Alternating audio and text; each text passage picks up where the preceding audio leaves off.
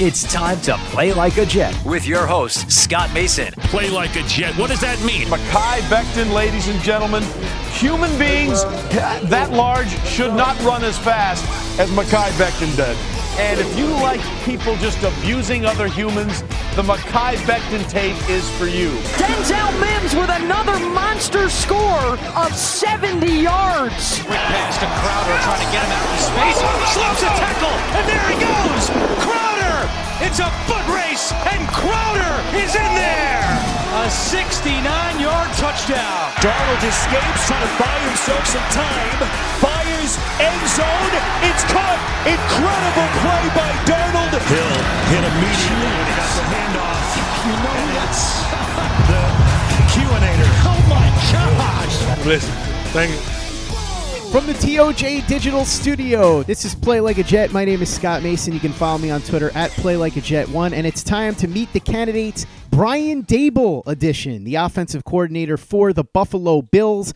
Very much in demand. A lot of people have said that he could be the top candidate on the market this offseason. Probably either him or Eric Bieniemy, the offensive coordinator of the Kansas City Chiefs. So to talk about Mr. Daboll, bring in good friends whose podcast I appear on every week. And then, of course, one of them, Drew Gear, one of the co-hosts, appeared earlier this season on Play Like a Jet when we got to know the Buffalo Bills.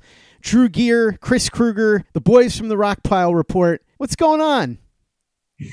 We are having a blast here, Scott. I appreciate you having us on. Yeah, it's playoff time. I'm not sure you know what that feels like. But, you know. He comes in with a low blow. I thought the referee before we started this said keep the gloves up. Okay, now we go 13-3. We're in the playoffs, and now I'm getting cocky. My first observation about Brian Daboll, by the way, is very unfootball related. He looks like a cast member of Duck Dynasty, right? He looks like something. I mean, to properly tell the story, Chris, how many times have I called that guy a walrus or said unflattering things about him? You've called him a fat walrus. I've defamed him. I've defamed him so many times on our podcast. And yet now in retrospect, I think I have a full understanding of the picture, and I'm almost sad to see him go. I think if we were going to tell the story of Brian Daboll with the Buffalo Bills, it's best to start at the beginning. 2017, the Buffalo Bills had Rick Dennison as their offensive coordinator. Now, Rick Dennison had been a veteran. He'd been around the NFL for a number of years. He went to the Jets after Buffalo. He did. Rick Dennison floated around the NFL for a long time, so he had built up kind of a cachet of experience. And as a first-time head coach, Sean McDermott looked to him and said, okay, you've been recommended to me by other people. I'm going to give Rick Dennison a chance. Rick Dennison, the way I could summarize his entire offensive approach was a game that Chris attended with me. It was the hottest Bills game on record. Denver in Buffalo in Orchard Park. It was 107 degrees on the field. And it was in the high 90s in the seats with no breeze. So as Chris is sitting there because he's an Atlanta native, he's in jeans and a T-shirt, not sweating at all. And I've literally sweat through my jersey, my shirt. I'm just shirtless with a luchador mask on, trying not to die. We watched Rick Dennison dial up plays like his piece. He had a terrible game plan that was all built around a tight end that couldn't catch the ball. But his pièce de résistance was the moment that he dialed up a play on 3rd and 7, where somehow it's a 3 wide receiver set and all 3 wide receivers ended up at the same spot. They literally ran into each other like it was something out of the Three Stooges. And that was the moment I knew he wasn't an NFL caliber offensive coordinator. So we fire that guy, immediately fire him after the season ends. And they bring in Brian Daboll. Now, I'm going to read you the headline from arrowheadaddict.com, January 15th, 2018. Brian Daboll is somehow able to find meaningful NFL work in 2018. Now, I understand how that would seem heavy-handed by some, but Chiefs fans went through 2 seasons of Brian Daboll as their offensive coordinator, and it didn't go well. Similarly to how Browns fans went through a couple seasons of Brian Daboll, and it didn't end well. But I will say this in his defense, looking back on that, and we said it on this our Rockpile Report podcast in the past, He's the only man in NFL history to ever be Brady Quinned twice with two different teams. How does that happen? That guy's like a bad penny for Brian Daboll. He just wouldn't go away. Yeah, Daboll's never had any talent to work with outside of being in Buffalo. So what happened was he goes into that offseason. He gets fired in Kansas City, and everyone says, okay, he's had 2 stints now as an offensive coordinator. Never mind that he's very dubious talent at quarterback. He's not cut out for the NFL. So he goes to the college ranks and he starts working for Alabama. I'm an Alabama fan. So I see him take over the reins of our offense, and I see him working with Jalen Hurts as our starting quarterback. But I keep hearing rumblings that there's this kid on the roster, this true freshman, Tua Tagovailoa, who has a lot of arm talent and the team is very high on. But Nick Saban believes in experience, and he's going to ride with Hurts. But so every single week that season, unbeknownst to me until the end of the year, Brian Daboll would prepare not 1, but 2 offensive game plans. One for his right-handed mobile quarterback, running quarterback, Jalen Hurts, and then another separate playbook and game plan for Tua in case he ever had to come and do a game. And in the national title game the year prior to him being hired by the Buffalo Bills, they're floundering. Jalen Hurts just isn't getting the job done. Nobody knows what to do. Their defense is walking all over them. And they turn to Tua at halftime, and Tua churns out one of the greatest championship game performances in a single half that anyone's ever seen. And that caught the attention of NFL scouts. And Brian Daboll's name started getting recirculated into the NFL ranks, saying, listen, here's a guy who's so talented. He could do this at the college level. What can he do at the NFL level? He's working with spread concepts. They saw him working with motion. So they bring him to Buffalo. Except he gets here in Buffalo, Chris, 2018. Yeah, it's Josh Allen's rookie year. Probably the worst team the Buffalo Bills franchise has had in what? I mean, they knew they were eating the salary cap bullet. They were trying to make up for Brandon Beane was trying to make up for all the mistakes of his predecessor. They had a rookie quarterback, the NFL's cheapest offensive line, or second cheapest, mind you. I mean, the whole offensive line made $12 million, which is $4 million less than Taylor Lewan made by himself, if that tells you the direction of our team that year. They knew it was going to be bad, and they brought in Brian Daboll, and he started working with Josh Allen. You watched Josh Allen flounder his first year, mostly because you had an offensive coordinator trying to work with a roster. I mean, Chris, your famous analogy about the cookies. Why don't you tell him? Oh, yeah, I have this great analogy of what Brian Daboll was in 2018. Brian Daboll, you think of him as like a head chef, and McDermott, Bean own the restaurant, and they're like, hey, Brian Daboll, we want to make chocolate chip cookies. We think it would be a great piece to our menu. And he was like, all right, yeah, I can do that. Just give me all the ingredients. And they hand him a bag of chocolate chips. And they're like, all right, make cookies. But I need flour. I need vanilla extract. I need, all these other things. They're like, well, no, we don't have that. We have chocolate chips, though. Yeah, we have Josh Allen, this moldable quarterback, but talent, we don't have any talent around Josh Allen. You gotta make do. So we walk away from that 2018 season not really knowing what Brian Daboll is. And then and everyone thinks Josh Allen is a joke. And then in 2019, you see the offense start to round into form a little bit. They start to find their stride in the rushing game. Their passing game starts to matriculate a little bit. And they do well enough to qualify for a playoff spot. So you walk away from that, and everyone says, well, Brian Daboll, Josh Allen, they're still not good enough. They couldn't win a playoff game. They only scored 19 points, blah, blah, blah, blah, blah, blah. Fast forward to right now, this just on December 23rd, in a friend of the show, Matt Perino, our Rockpile Report. Matt Perino is a local writer who writes for Syracuse.com, NewYorkUpstate.com, that whole, they have the NJ.com where you're from. It's all the same network. Mm-hmm. Headline read, Bill Stephon Diggs, Cole Beasley don't want Brian Daboll to leave for potential head coach job. That's how wildly his reputation swung in 3 years. He went from being a guy that nobody understood, myself included, who disparaged the man constantly, to being this guy who is an almost, oh my God, we can't lose this person for our football team. That's who Brian Daboll is as a play caller. Now, I guess my question is, as a Jets fan, is that what you guys are looking for? Well, let me throw this back at you. Can he do more than just call plays? Have you seen enough? Have you heard enough? Have you heard other people around the team say that Brian Daboll could be more than just a play caller, more than just an offensive mind, that he could actually lead a team on his own? And that's an interesting question, because, I mean, we've talked about this a lot just on our own off air, doing different things.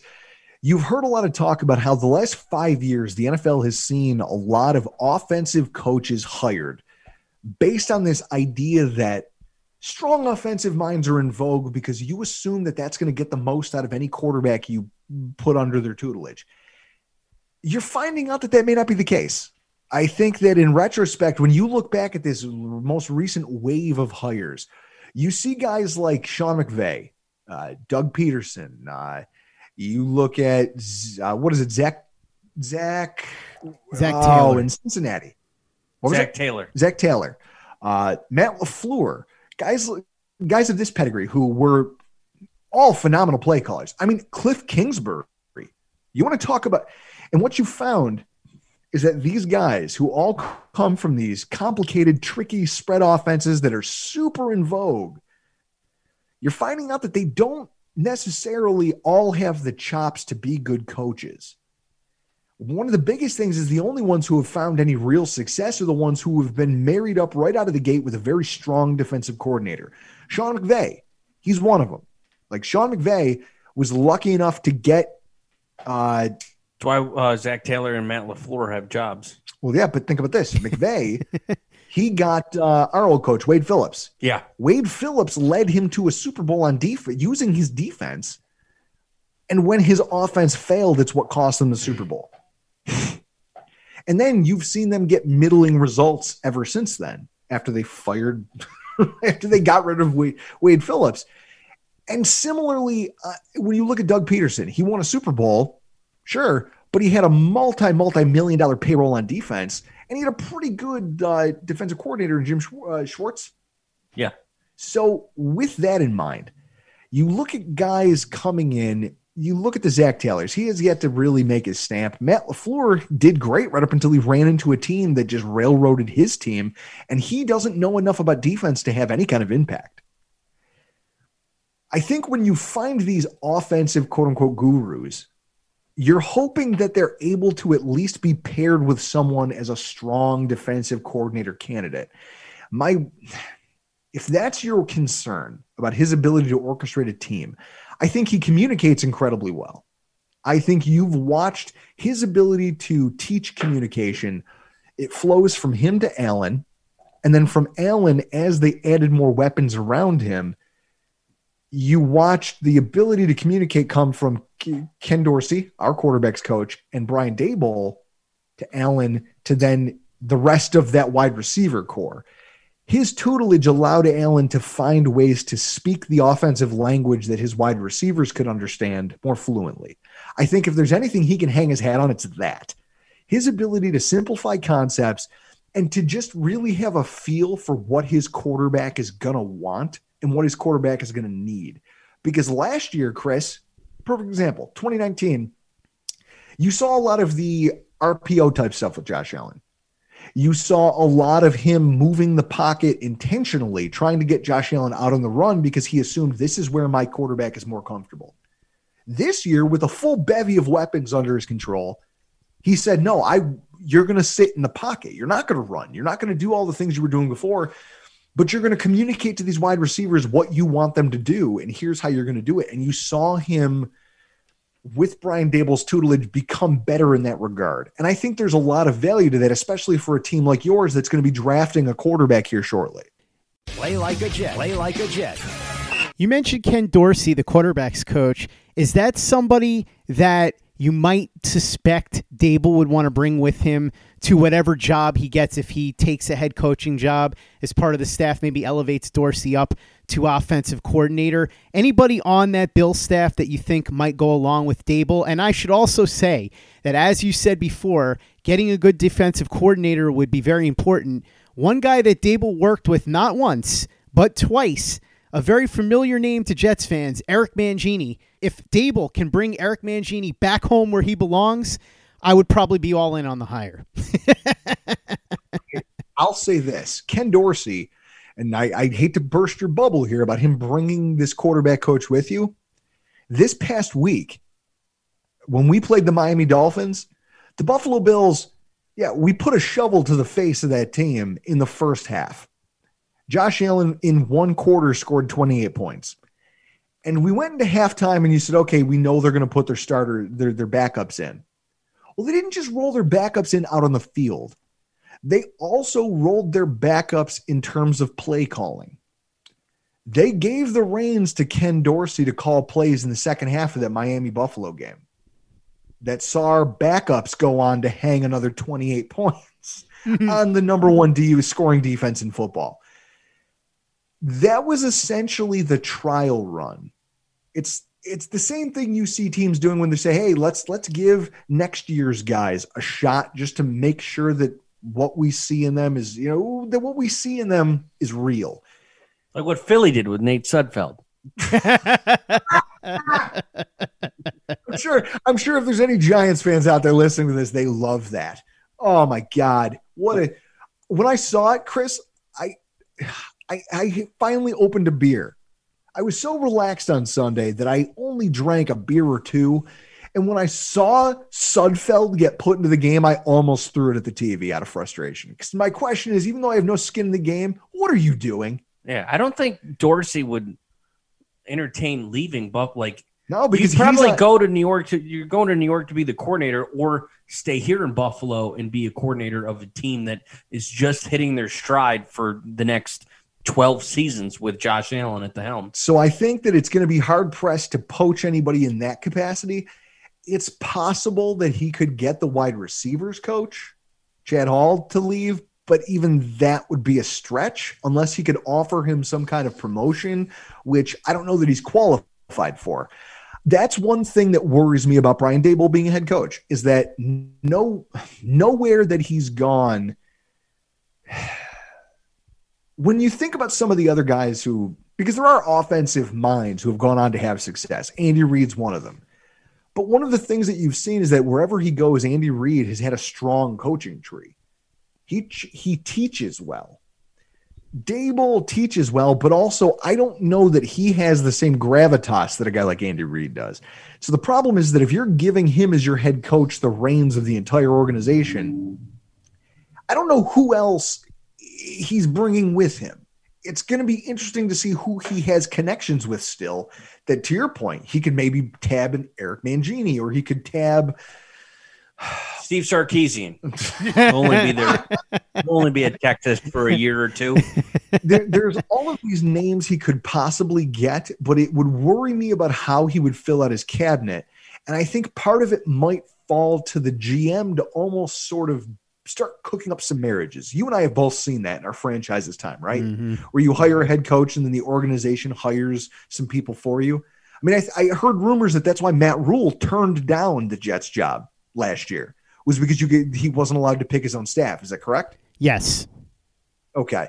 So my fear for Daboll is that if he gets into being a head coach, I mean, we've seen it firsthand as Bills fans. We tried everything. First, we tried the former NFL player turned defensive coordinator in Dick Duran, and that didn't work. In fact, he was the only one in a decade who saw a contract extension, and he got fired in the first year of it. We tried to go to the college ranks, and we said, hey, Doug Marrone, come up here and coach our team. And he brought with him his offensive coordinator, Nate Hackett, who quarterbacked or at least ran some of the worst offenses the Bills have seen in forever. So he had to cut Nate Hackett. Eventually, he got fired. We saw Rex Ryan, the bloviator. We saw the bombastic guy come in who, hey, I've got all the experience. I do this and that. And blah, blah, blah. But he even struggled to find quality candidates to join him in terms of defensive coordinator, in terms of position coaches. And also he himself wasn't a good teacher in terms of technique, in terms of, I don't know. I guess what I'm trying to say is some of this stuff is overblown, because when you got Sean McDermott, when he got hired, it was to almost no fanfare. Everyone said, "Oh, wait a minute. That's your hire? This former defensive coordinator, who's he going to get?" But what they didn't understand was McDermott was a process builder. He even said, it got coined the trust the process, quote unquote. I mean, I'm sure he might have stolen that from the 76ers, but either way, it started to resound here in Buffalo, because what he did was he started to cultivate a culture in this team that we're going to get better every single day. We're going to enjoy. He wanted players who didn't want to be professional football players, but enjoyed playing professional football. That's a quote from Ron Rivera earlier today. He said that's what made his team better this year, was getting rid of guys who want to be professional football players, finding guys who love the process of being a player. And when you build a roster around those guys year over year over year, and you instill that kind of culture, you can take a team like Buffalo, who was a middling franchise forever, and now we're the number 2 seed in the AFC, and you're talking about us being Super Bowl contenders. I don't see Brian Daboll having that same effect, just because he's done nothing to prove that he has that ability. That, coupled with the question marks around his ability to flesh out a cabinet, I don't think he'd be a bad head coach, but I think he would need a lot of help putting together an ensemble cast. Tell me a little bit about his personality. What do you know about that? He seems like a great guy. He seems like a player's guy. He strikes me when he was allowed on the sideline. He was a guy who between every snap, he was talking to Allen. You saw him go to Allen. You saw him talking to the wide receivers coaches. You saw him talking to the various players on our team, which makes me think that this is a guy who likes communication, which is never a bad thing. Last year we lose to the Browns, and Sean McDermott puts his fist down on the table and says, "Hey, we're going to play a more fearless brand of football because I'm sick and tired of losing sub 20-point games." Then Brian Daboll got fired upstairs to the box. Now, Chris, to my knowledge, he hasn't offensive coordinated another game from the sideline since. No, he's always been in the bot, on Sunday, he's just leaning back and forth in the chair. Since that moment, he hasn't been back on the sideline. So it's kind of hard to know what he is as a person, but from what I've seen and what I've heard. Now, I also have a friend. He graduated from St. Francis. He's a St. Franny's guy here locally in Buffalo. My friend Billy Finnerty, owner of Finnerty's Tap Room down in Ellicottville. If anybody's ever down here in ski country, that's where you're looking to hang out, because his bar is immaculate. The place is a palace. It's great. But he's friends with Daboll because they went to school together. And he just talks about how Daboll's one of the smartest human beings he's ever met. He goes, any problem, anything that's ever come up, any discussion, Daboll's always a couple steps ahead of the conversation. I can see that just in the way he carries himself and the way he communicates with his players. So that's what I know about him as a person. And I think he could bring some really good things to a football team. The question is that enough? Is it enough? I mean, because Cliff Kingsbury, he had a massive pedigree for winning at the collegiate level, or at least having this very nuanced scheme. And it could be explosive at the NFL level if he got the right talent. And the Arizona Cardinals were all in on him from day one as soon as they hey, that's our coach. And we're going to give our coach our number 1 overall draft pick, even though we just drafted a quarterback in the top 10. We're going to let him pick another quarterback because we want him to be successful. Well, I saw the tweet today. What people fail to realize is, for as nice as Cliff Kingsbury might be, and for as much as he may know, he's gotten to coach, Baker Mayfield, Patrick Mahomes, and Kyler Murray. And he's never had more than 8 wins in a single season, both NFL or college. What does that say about him? And that's my fear for Brian Daboll, is that if you put him out there as a head coach and you can't, as a franchise, put strong coordinating presences around him who can help build the culture pieces and who can help kind of backfill where his weaknesses are, I have a hard time seeing that going well. What about his relationship with the players? I know that you said that there were several of them that came out and said they didn't want Dable to go. How about them and the other members of the coaching staff, even the guys up above? How's he worked with McDermott? How's he worked with the guys underneath him, Ken Dorsey and such? How does he relate to ownership? Because that's all part of being the head coach, and I think that gets lost a lot of times because, as you said, play calling is one thing. All the other things that go into the quote-unquote process building is another. How would you see that playing out based on what I just asked?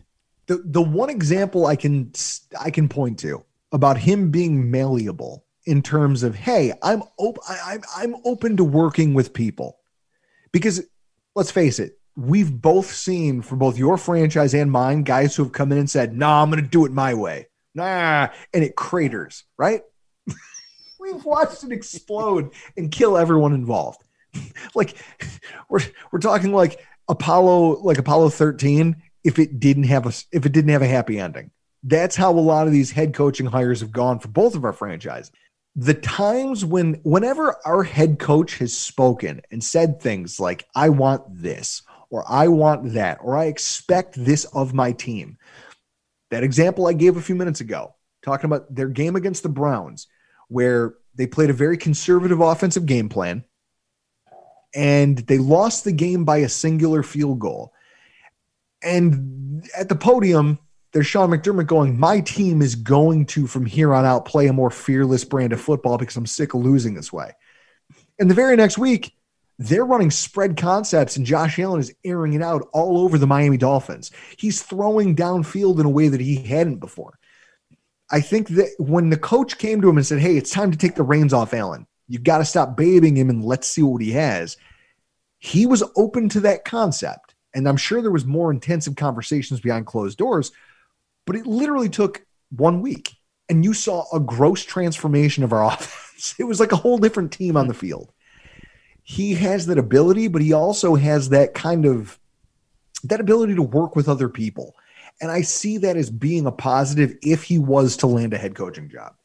I want to know a little bit more about the development of Josh Allen, because that's one thing that everybody who's been pushing Dable has said is one of the key qualifications, that he took Josh Allen, who many people felt had a very small chance of succeeding based on the shortcomings he had at Wyoming, and helped turn him into one of the best quarterbacks in the NFL. How much did he have to do with deciding on Allen as the quarterback that they wanted in the 2018 draft? How much has he had to do with his development? Has it been him purely hands-on? Has it been more of the assistants like Dorsey and guys like that, and Dable's just overseeing it? What do you know about the relationship one-on-one between Allen and Dable? Tell me everything you can about all these dynamics. Let me open a fresh beer for this one. Nope. Strap in, because this is a conversation in and of itself. So the development of Josh Allen, that starts, you got to go back to the real development of Josh Allen. Now, he, if you believe our GM, was always their prize target. They always wanted Josh Allen. Now, I don't know how true that is. I don't know what they would have done if the Jets hadn't traded ahead of them and taken Sam Darnold. There's some people who believe that Darnold was actually the apple of their eye, but it's neither here nor there now. They draft him, and I think that Dable didn't really have a whole lot of say in that process because he was too new to the team. He was newly hired, and I think it was one of these things where they said, "Look, you're our coordinator. We don't even know what quarterback's going to fall to us, so we just have to figure this process out." We get Josh Allen, and that first year is very much a feeling out process, right? Then in his second year, you have in 2019, last year, it was again kind of a feeling out process because Dable wasn't ready to take the reins off this quarterback and start giving him his full playbook. Dable had, if you watched him at Alabama, a dynamic downfield passing offense, spread concepts, pre-snap motion. He had all these things in his bag of tricks. He didn't give it to him. He babied him, put training wheels on him until our coach said, "Listen, you got to open this thing up, and if the kid sinks, he sinks, but we can't lose football games by scoring 17 points and trying to play our ass off on defense. It's not going to be the recipe anymore." And you saw Dable start to open more things up for Josh. And as he did, he had success. But if you're talking about Josh's growth, something we talked about actually in this week's Rock Pile Report, The moment for him was the loss to the Houston Texans in 2019, because what you saw was a young kid take it very personally that he lost that game for his team. And that's exactly how he framed it. I lost my team this game, and I'll never let this happen again. And everyone said, okay, that's player speak, that's coach speak. Sure, you said that because you're on the podium. But then you watched him go into an offseason where he literally just did nothing but eat, sleep, and breathe football. He was working out on his own. He was working out with your quarterback, Sam Darnold, out in California for months. Then he was flying all over the country to do private workouts during quarantine with his teammates because he was like, well, if they're not going to sanction any team things, I'm going to come to my players and we're going to get this going because I'm going to lead this team. He worked with specialists to fix his, aside from the team, outside of what we did, he went and got his mechanics mapped. Jordan Palmer took him to a clinic and got his throwing mechanics mapped. Pat McAfee joked around with him about it on his podcast about how it's hilarious because Josh Allen sat through a clinic of all these wannabe quarterbacks going, oh, your mechanics are good. You just do this wrong or this wrong or this wrong. And then he went last and his mechanics were the worst of the entire group. And the teacher goes, hey, how does it feel to know you made the big show and you do everything wrong? Everything you do is terrible. And you're playing in the NFL. So he fixed a lot of that stuff with Jordan Palmer after finding this out and getting some notes, and he did a lot of the work to fix his mechanics on his own. He shows up for training camp, and Brian Daboll sees this in him. And this is where the light bulb goes on for Brian Daboll, and he says, all right, now I can give him the book.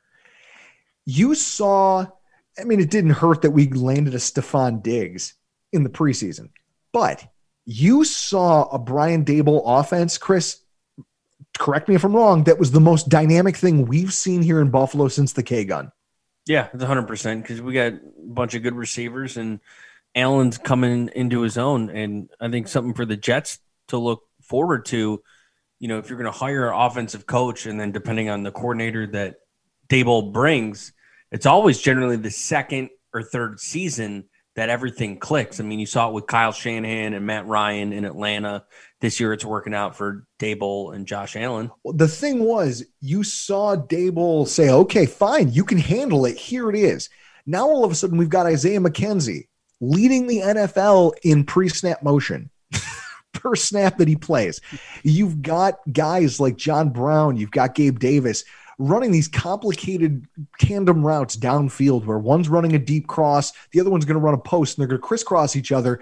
And you didn't see any of that before. He trusted Allen because he saw a different quarterback.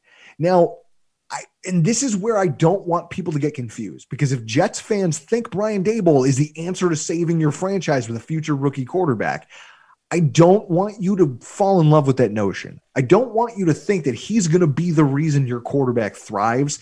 If your quarterback needs mechanical ironing out, if your quarterback needs to grow, Josh Allen did so much of this on his own and then brought it to the team. And Daboll said, hey, now that to Chris's analogy earlier, now that you're going to bring me the flour, the sugar, the vanilla, you're the chocolate chips. Let's make some effing cookies.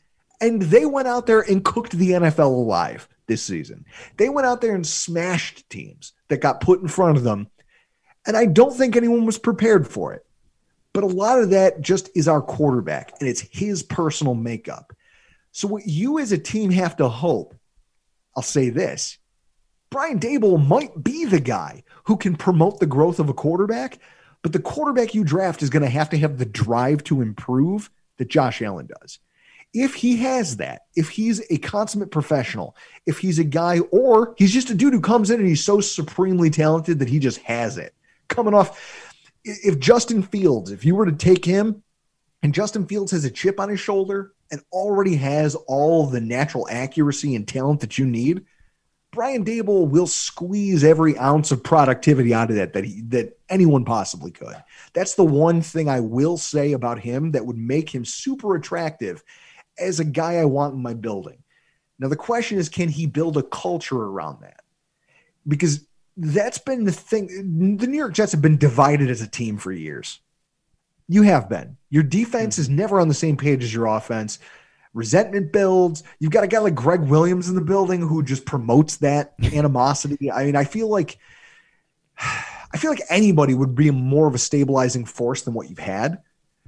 I just think that Daboll's a good enough communicator, and if you can give him a good, solid staff, I don't know who he can tab for coordinators, but I know that if you can land a talented quarterback who has a drive, and you can take the skill pieces that you have around him, and hopefully your GM, with all of the assets you have at your disposal, can make some moves and get him some real players, I think you're going to see a Jets offense that gets up off the ground and can start carrying your football team.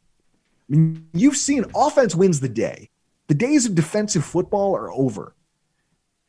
And so in that way, Brian Daboll, if he was hired, I don't think he'd be terrible. There's questions, sure. But I think that he could certainly take you guys from where you are, and with the right quarterback could kick you guys up a notch in terms of where you stand in the NFL. Two of the big keys to what's going to happen with the Jets over the next bunch of years, what they do at quarterback and what they do at head coach. And now we know a lot more about one of the key candidates in this coaching search, Bills offensive coordinator, Brian Daboll, courtesy of the Rockpile Report boys, Drew Gear and Chris Kruger. Guys, thanks so much for coming on. It was fun to be the one asking the questions this time. Thanks so much for doing this with me. We're going to have to do it again soon, especially if Daboll's the one that actually gets hired. For anybody that doesn't listen to the Rockpile Report, you really should, because even though you may be a Jets fan, you may not like the Bills, you want to know what the other teams in the division are doing. And you can tell, obviously, Drew did all of that off of memory, so he really knows his Bills. Make sure that you're checking out the Rockpile Report. How can they do that, Drew?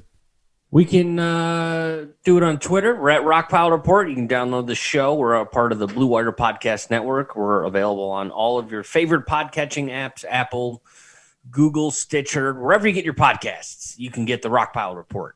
That was Chris, not Drew, which makes me believe that Drew probably got up to go to the bathroom. Am I right? No, I'm right here. Make sure you check out the Rockpile Report on all the major podcast platforms. And, of course, check them out on Twitter at Rockpile Report. If you haven't given us a 5-star review on iTunes yet, if you could go ahead and do that for us, really appreciate it. Easy way to help out the show if you like what we're doing. Doesn't take you much time, doesn't cost you any money, but it goes a long way to help us out. So if you could go ahead and do that for us, we'd be quite grateful. And for the latest and greatest in New York Jets podcasts, you know where to go. That's Turn on the Jets Digital and TurnOnTheJets.com.